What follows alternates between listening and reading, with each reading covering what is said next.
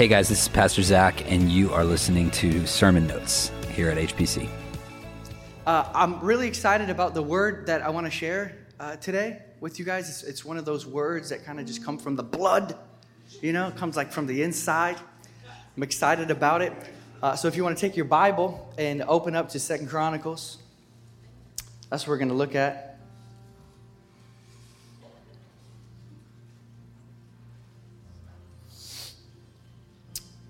When we take this book right here, we put this book above our heads, which means it's more important than what we think. We put this book above our eyes, which means it's more important than what we see. We put this book above our ears, it's more important than what we hear other people saying and what the world is saying. We put this book above our mouths because it's more important than what we have to say about a matter. We put this book above us because it's more important than what we feel. This book right here is Christ on paper. So today we're going to stare at these words and let the Lord speak to us. So 2 Chronicles chapter 14 through 16 is what I'm going to be talking about, but the text we're going to look at is 16:9. So this story that I'm going to talk about today comes from 14 through 16, but verse 9 is what we're going to look at of chapter 16. So all my life, how many of you grew up in the church? Let me see your hands. All my life there was these verses that were put on plaques and put in people's homes, and you commit them to memory, and they're just like staple verses. One of those verses that really I heard all my life was this verse, 2 Chronicles 16, verse 9, which reads, it says, "The eyes of the Lord move to and fro throughout the earth, that he may strongly support those whose heart is completely his." Stop right there. How many of you have heard that verse before? You've often heard it misquoted by saying, "The eyes of the Lord go to and fro throughout the earth, looking for a heart completely his," which is the same kind of spirit of it, but it's missing the middle part. But there's something about this verse that is so rich, you could literally drink from this verse for the rest of your life. Just sitting back and looking at what's said here. The eyes of the Lord, which means the Lord has eyes, which means the Lord can see, which means the Lord sees me. And the fact that the Lord has eyes shows us that he's looking for something. This right here it's just astounding that God Almighty, the Bible says, he humbles himself to look upon the heavens and the earth. It's an act of humility for God to put his attention upon this planet and upon these people that are here, worms like us. But the scripture shows us here, the eyes of the Lord are looking for something, which reminds me of Jesus in John chapter 4. He says, the Father looks for worshipers. He looks for something. Here, the Lord looks for the one whose heart is completely his, which shows me something, that worship and your heart being completely his are the same thing. If your heart be completely God's, you can pick up a straw to the glory of God. If your heart be completely God's, even washing dishes is worship. Because worship is everything that comes forth from your life that is heart love to the Lord. So this is an amazing verse. A heart completely his. I mean, think about what the heart is. The Bible tells us lots of awesome things about the heart. One, that the thoughts of a man and the words of a man issue out of his heart. The scriptures tell us also, above all else, guard your heart, because from your heart flows the springs or the issues of life. Jesus says that the Pharisees, they worship him in vain because they honor him with their lips, but their hearts are far from him. It's the heart that God sees. There's an old quote that says, God alone sees the heart alone sees God. The heart is what God is looking for. When there is a heart in a room that is completely after God, that's the glitter that catches God's eye. And he's looking around for these shining, glowing hearts that are completely turned towards him. The eyes of the Lord go to and fro throughout the earth. He wants to show himself strongly on behalf of those whose heart is completely his. What an amazing statement, right? But there's something more about this statement. The statement itself is astounding, but who said it, to who, and why makes the statement even more powerful. How many know that context brings out the power of any text? Texts are awesome. We love them. You can drink from the text. But when you grab context, the text has more weight and more power. Let's just take a stroll back in time and look at where this beautiful statement comes from, okay? I'm going to animate this story a little bit just to kind of bring it home, okay? Once upon a time, there was a wicked king and an even more wicked queen. The scripture says that this king who's wicked, his heart does not wholly follow the Lord. And his wife, who's the queen, she's an idol erector. She literally makes idols. There's darkness that covers the entire land because of tolerated idolatries and idols everywhere, and a heart from a king that is not completely God's. But the scripture says that they had a son, and their son's name is Asa, A-S-A, Asa. Asa means restorer. When Asa is born, check this out. The scripture says that Asa sought the Lord with all his heart. Now the question comes to my mind because I love to meditate upon the word. How many of you are with me? You love to just really think these things through. Let them be created by the fingers of the Spirit in front of your face. Well, as I'm thinking about this, I thought to myself, how can you have a wicked father who does not follow the Lord with all his heart, and an evil mother who worships idols, and yet you follow the Lord with all your heart? First lesson I learned is that seeking the Lord with all my heart will break the curses from my bloodline, praise God. But so we see here something absolutely astounding. This boy breaks the mold. And my mind just begins to create a scenario. And maybe one day as Asa was gallivanting through the palace, he spotted an old wooden door in the basement of the castle. He's intrigued and he approaches it with great curiosity. He pushes the door slightly open and he finds a room full of old scrolls from ceiling to floor. And maybe he walked over to one, he grabbed one of those scrolls, he unrolled it, he blows the dust off of it, and he reads the heading, "These are the journals of King David." And maybe as he's there and he's looking at this giant slayer king that he knows all about because David's legacy continues on, and he sees this, oh, I want to see what this giant slayer has to say. Let me look at his journals. And while he's reading, maybe he read something like this: "My soul pines for you, God." Maybe he read something like this: "Earnestly do I seek you and I cling to you, God." Maybe as he's reading, he scrolls down a little further and then he sees Psalm 104. "I seek the Lord and his strength, and I seek his face continually." Or Psalm 73, "There is nothing on the earth that I desire besides you, Lord." Yeah. Maybe as he's reading these things, he sees, "As the deer pants for the water brook, so my soul longs for you, oh God." Maybe his eyes came across Psalm 119, verse 10 that says, "With my whole heart I seek you, God." And maybe right there, as he's looking through these scrolls, he grabs another one, he opens it up, he blows the dust off of it, and maybe the title said something like this: "King David's advice to his son Solomon before he becomes king." And then Asa says, "I'm going to soon become king. Let me read what this great giant slayer king, man after God's own heart, had to say to his son before he became king." And this is what his eyes would have seen. "If you seek the Lord, he will let you find him." And maybe as he sees this and he reads these words, "If you seek the Lord, he'll let you find him." Maybe right there the Spirit began to come down from above upon him. And maybe he was lifted up by the presence of the Spirit, and he heard a voice in his ear that said, "This is the way, walk ye in it." Maybe right there, looking at this old text from David, seeking God's face, maybe that's the thing that shifted Asa's life. Could be. It seems like it's been that way in my life. You? That God breaks open the scriptures and speaks with his living voice, and he causes the dead parts of you to come alive. Jesus says there's a day coming, and now is, when men will hear the voice of the Son of God and they'll be raised from the dead. Yes, it's coming. He shall shout from the sky, and every dead person that's ever died, whether they were cremated or in the bottom of the sea, they will come back to life. That same voice even now is speaking, and if you listen to it, those dead parts of you will begin to come alive again. Praise God. Praise God.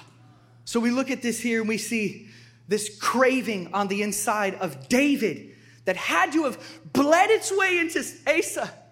I think of like different saints of the past that moved my own heart. Maybe you've read some as well. John G. Lake crying out on the side of the street. There's writings of him saying that he would be so overwhelmed with hunger for God that while walking down the street, he would just cry out, "Oh God, I want you so bad, God." I think back on old Puritan writings like this. They write, "No hours pass away with such delight as those spent in communion with thee. I wish to spend all my time on thee. Help me to make you my only end." Or the great Charles Spurgeon, who says wild statements of love like this: "It is worthwhile to have lived, if for nothing else, than to have had a half an hour's fellowship with the well-beloved." Did you hear that? It's worthwhile to have lived for this one thing, a half an hour with God. Robert Murray McShane said an hour with God is worth a lifetime with any man. David Brainerd, in these parts, going by horseback trying to find the Indians, he's dying of tuberculosis. He's coughing up pieces of his lungs, and with a red smile, he sits down to write in his journal every night. And one night, with a red smile from blood of coughing up pieces of his lungs, he writes, "An hour with God infinitely excels all the pleasures and delights of this lower world." What is that? That's this craving, this yearning. Samuel Rutherford's put in prison for preaching Christ, and there, while he's there, he writes, "His presence eats the bitterness out of all suffering and sorrow." His presence. I'm telling you, something happened to Asa, and it had to be that he read the Word of God. Something happened to Asa that shifted his whole life, his whole mind, his whole perspective, his whole heart. It had to be that life-changing living Word. So we see amazing things here. He reforms the nation. He values the Word of God so much, he brings back the teaching of the law, and he sends teachers out everywhere to get the Word of God spreading out. If you're going to reform anything, you're going to have to reform it with the Word of God being taught. Praise God. And not only this, but he seeks God and he makes a covenant. Listen to this. This is how radical Asa is. He makes a covenant with the people that we will seek God with all our hearts or be put to death. You say, "Bro, that's really severe." Well, this is what he's saying. He's saying, I'd rather die than not seek God with all my heart. Asa has this burning on the inside of him. The Lord was with him. The scripture says that men gathered to him. Under Asa, the land was blessed. For 10 years on every side he had peace. God blesses him. Then I can just see some old man who's seeing the blessing upon this young man start saying, well, anybody can seek the Lord with all their heart when they haven't had any trials. So maybe the Lord heard this. And he said, "Oh, you think Asa seeks me with all his heart because it hasn't had any trials? Okay, I'll stir up Ethiopia and send them against him."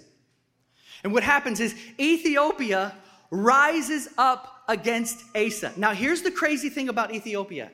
Only one time in the entire Old Testament is the word million used. 1 million. One time, and it is the army size of Ethiopia. Ethiopia has the largest army in the entire Old Testament, and they come against this man whose heart is completely God's. You know what he does, though? When he has this pressure, isn't that interesting? That pressure always makes us aware of what's really there. But when a man's heart is completely God's, pressure only increases prayer.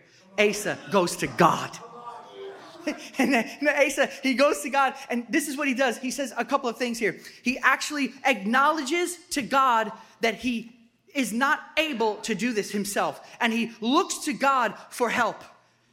And you know what God does? God delivers Ethiopia into his hand. Such a large army gets defeated by this man whose heart is completely God's. Charles Spurgeon says Ethiopia's army was so big they could have carried Judah away in handfuls. That's how large the army is. But yet, God comes to his aid because he acknowledges his weakness. He acknowledges he needs help, and he puts his trust in God. Again, pressure only increases prayer and those whose hearts are completely given to God. God gives him and his enemies into his hand. And now the plunder has made Asa extremely rich. He is filthy rich now, blessed on every side. He continues to purge the land of sin. Check this out. He goes and finds all his mom's erected idols, and he crushes them under his feet. What a wild man. He's not going to tolerate anything from his bloodline that's not in line with God. I'm crushing all of it underneath my feet. Praise God. So you see this here with him, and not watch this, for 36 years. 36 years. I'm 42. Got saved at 15. That's not been 36 years. I don't think it's been 36 years. But 36 years, he sought the Lord with all of his heart. 36, not 36 weeks, not 36 months, not 3 years and 6 months. 36 years, his heart remains completely given to God. Now, the interesting thing happens here, that after 36 years, another king rises against him. After years of prosperity, years of being blessed, years of being the only king who has conquered Ethiopia. Maybe he thought to himself, I don't really need anything anymore. I've got everything. Maybe he thought to himself, I don't need to seek God as intensely as I used to. Maybe he thought to himself, I've arrived. I've broken through. I got my breakthrough. Maybe he thought to himself, I've restored the land. I've conquered the largest enemy. I'm the greatest king, really, in Israel's history. And as God does, in order to save us from ourselves, he sends pressure again. I read the other day, pressure saves us from self-deception. Pride needs winter weather to wither it. And so he sends pressure. And this is how pressure comes. Another king comes up against him. But you know what Asa does this time? He's a little bit different. Look at what he does. He begins to put his trust in his gold. The gold he got from his God. He puts his trust. You can cheat on God with stuff God gave you. You say, how did he put his trust in his gold? Well, he looks for money to pay the king of Aram to come and help him. So he looks to a man. Can you help me? He doesn't look up. He looks over. Instead of looking up to God, he looks down to his gold. His eyes are not up like they were. Samuel Rutherford gave advice one time, and he said, never look below God. What a wonderful piece of advice. And if Asa would have done just that, he would have found deliverance again. But watch what happens here. And he pays the king of Aram to help him. Now here's the crazy thing. It succeeds, which shows me something. Just because something succeeds doesn't mean it meets God's pleasure. Just because something works doesn't mean God's happy. And so here he is. It works. His human ingenuity worked. His trust in his gold worked. His trust in man worked. But here's the most amazing part. And this is where we were brought to our scripture. I want you to imagine with me, there's a knock at the door. and massive, just see them in your mind's eye, massive 30-foot copper doors are opened by soldiers. And there comes walking in an old prophet. And he slowly approaches, probably looking something like Gandalf. Long white beard, leaning on a staff. And he says this, who are you? And the prophet says, I'm a prophet of Yahweh. My name is Hanani. What can I do for you? He smiles. This old prophet leaning on his staff smiles and he says, oh, king, do you remember Ethiopia? When the Lord came through for you and he gave you deliverance over the largest army in history. Do you remember this? Of course I remember this. That was perfect. Of course I remember that the Lord delivered me. Then I can see him grabbing his staff. His posture changes a little bit. And he points his staff right at him and his eyes begin to glow. Anointed by the Holy Ghost. And he looks at him and he says, the eyes of the Lord go to and fro throughout the earth. Looking basically for a heart that's completely his, but you're a fool because you have not trusted in God. Is that exactly what it says? Something like that. You're a fool. Then he says, peace will be removed from your life. You have fallen into foolery. Our great statement that we love so much, the eyes of the Lord go to and fro throughout the earth, it's a rebuke. It's a rebuke to a man who used to trust in God and has begun to trust in his gold. It's a rebuke to a man who walked faithfully with God for many years, but now he's cold. So this moves my heart. You know, the interesting thing about this is Hanani, he has no prophecies before this, and he has no prophecies after this. His whole life shut up with God prepared him for one statement that hangs over somebody's fireplace 2,000 years later. Which shows me something. One word from God is worth 1,000,000 volumes from men. Matthew Henry says, it is foolishness to trust in broken cisterns when we can lean upon the rock of ages. Praise God. Oh, rock of ages, cleft for me, let me hide myself in thee, the old hymn says. So God gave him gold, and he put his trust in his gold. Again, you can cheat on God with stuff God gave you. No longer valued covenant after this. He doesn't have that great respect for the covenant anymore, and his character began to fail once his heart wasn't whole. How you treat people exposes the condition of your heart. And this is what we see. He's changing here, so he changes out here. Anger burns towards the prophet. He actually says, take this prophet out of my sight. Put his feet in stocks and put him in prison. So they take him out, which shows me something. When our hearts begin to get cold, the word of God agitates and irritates us.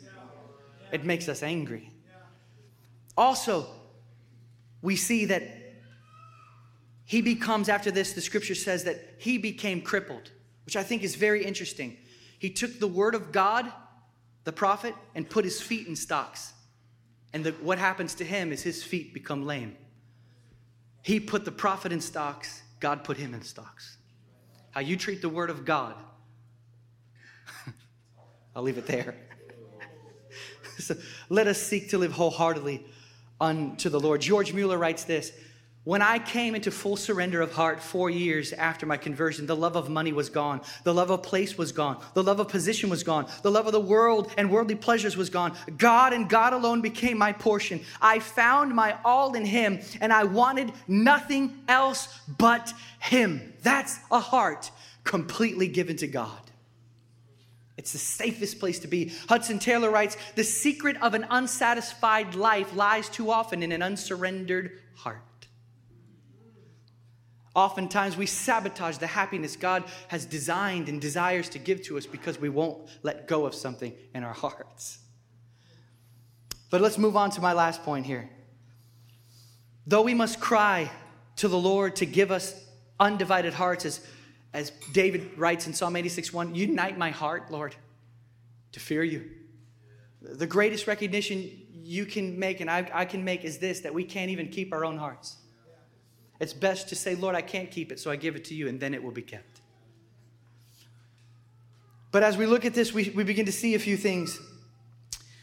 As we learn the lessons from Asa's life, we lift our eyes even higher than our own surrender to the one who God said, sit at my right hand until I make your enemies a footstool for your feet. All the kings of Israel and Judah could only constitute a faint and a failing foreshadow of the excellencies of the King of Kings. Praise God. Men succeed in certain ways and fail in many others. The best of men are men at best, as Spurgeon coined so well.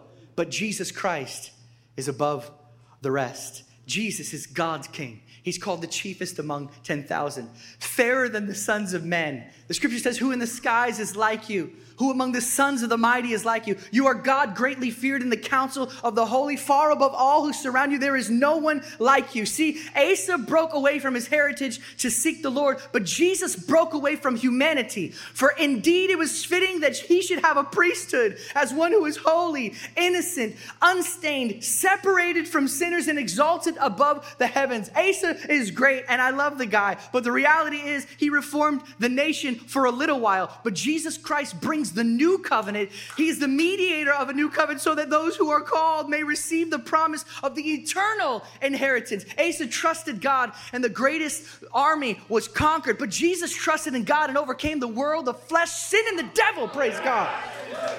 Asa he's amazing. And he crushed his mother's idol underneath his feet, but soon Jesus Christ shall crush Satan underneath his feet. Praise God.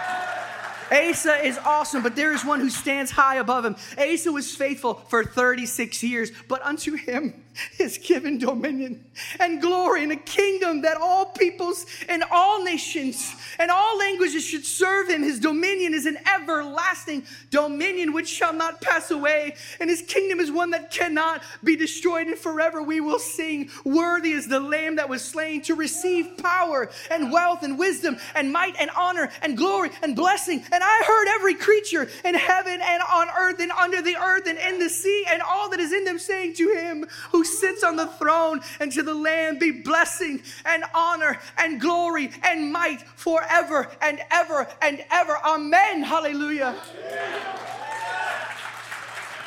You say, Eric, what is the point of your message? I'm inspired by Asa's early life, but I'm instructed by his end.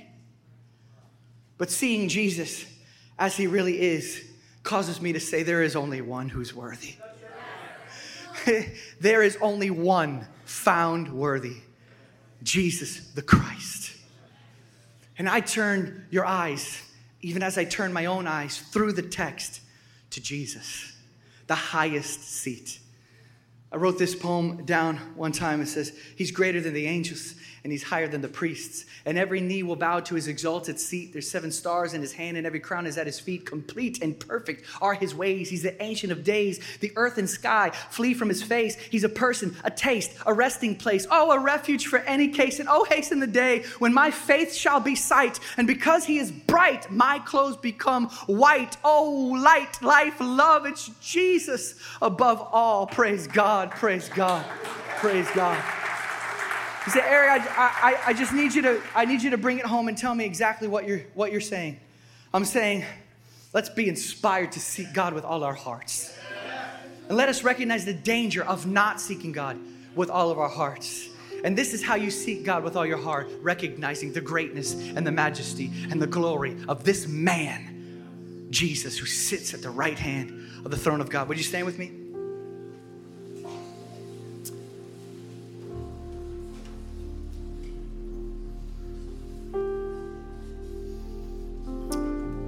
Put your hand on your heart with me. Let's do this together. Just with sincerity of heart. Because God's not listening to our words. He's listening to our hearts, really. Just say this with me. Say, Jesus, I offer my heart to you. Because I cannot keep it myself. But I can continually give it. And today, I freshly give my whole heart to you. Keep it, Lord. Because I turn my eyes up to you who sit upon the throne. I lift you higher than my life. I lift you higher than myself. I lift you higher than this world. Take the highest seat in my life. In your precious name, Jesus' name, amen, amen. This is Pastor Zach, and you've been listening to HPC Sermon Notes. Love you guys. God bless you, and have the best day of your life.